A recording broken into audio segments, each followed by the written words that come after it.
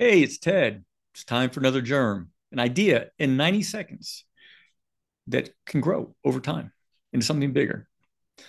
Today's topic question is, what is your default mode?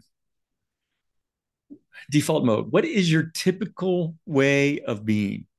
How do you show up when you're not really thinking about it? And the interesting part of this is that in coaching, we talk a lot about self awareness. And the fact is that we are nowhere near as self aware as we think we are. So we're not as self aware as we think we are.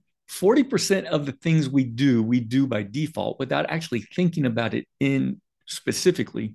And so, how is that showing up and how is that impacting life, work, relationships? Where does that set us up so that we can actually be different and improve and show up differently? So here's the idea. Over the next week, set a timer on your phone, go off 3 times during the day and record. So record what were you doing right before the timer went off? What was your general mood? What were you thinking about? Were you thinking about what you were doing? Were you thinking about something else? Were you thinking about something positive, something negative, something in the future, something in the past? It's kind of a way to ascertain where we are right now. So that's it. Default mode. Let's measure it and see how we can change it.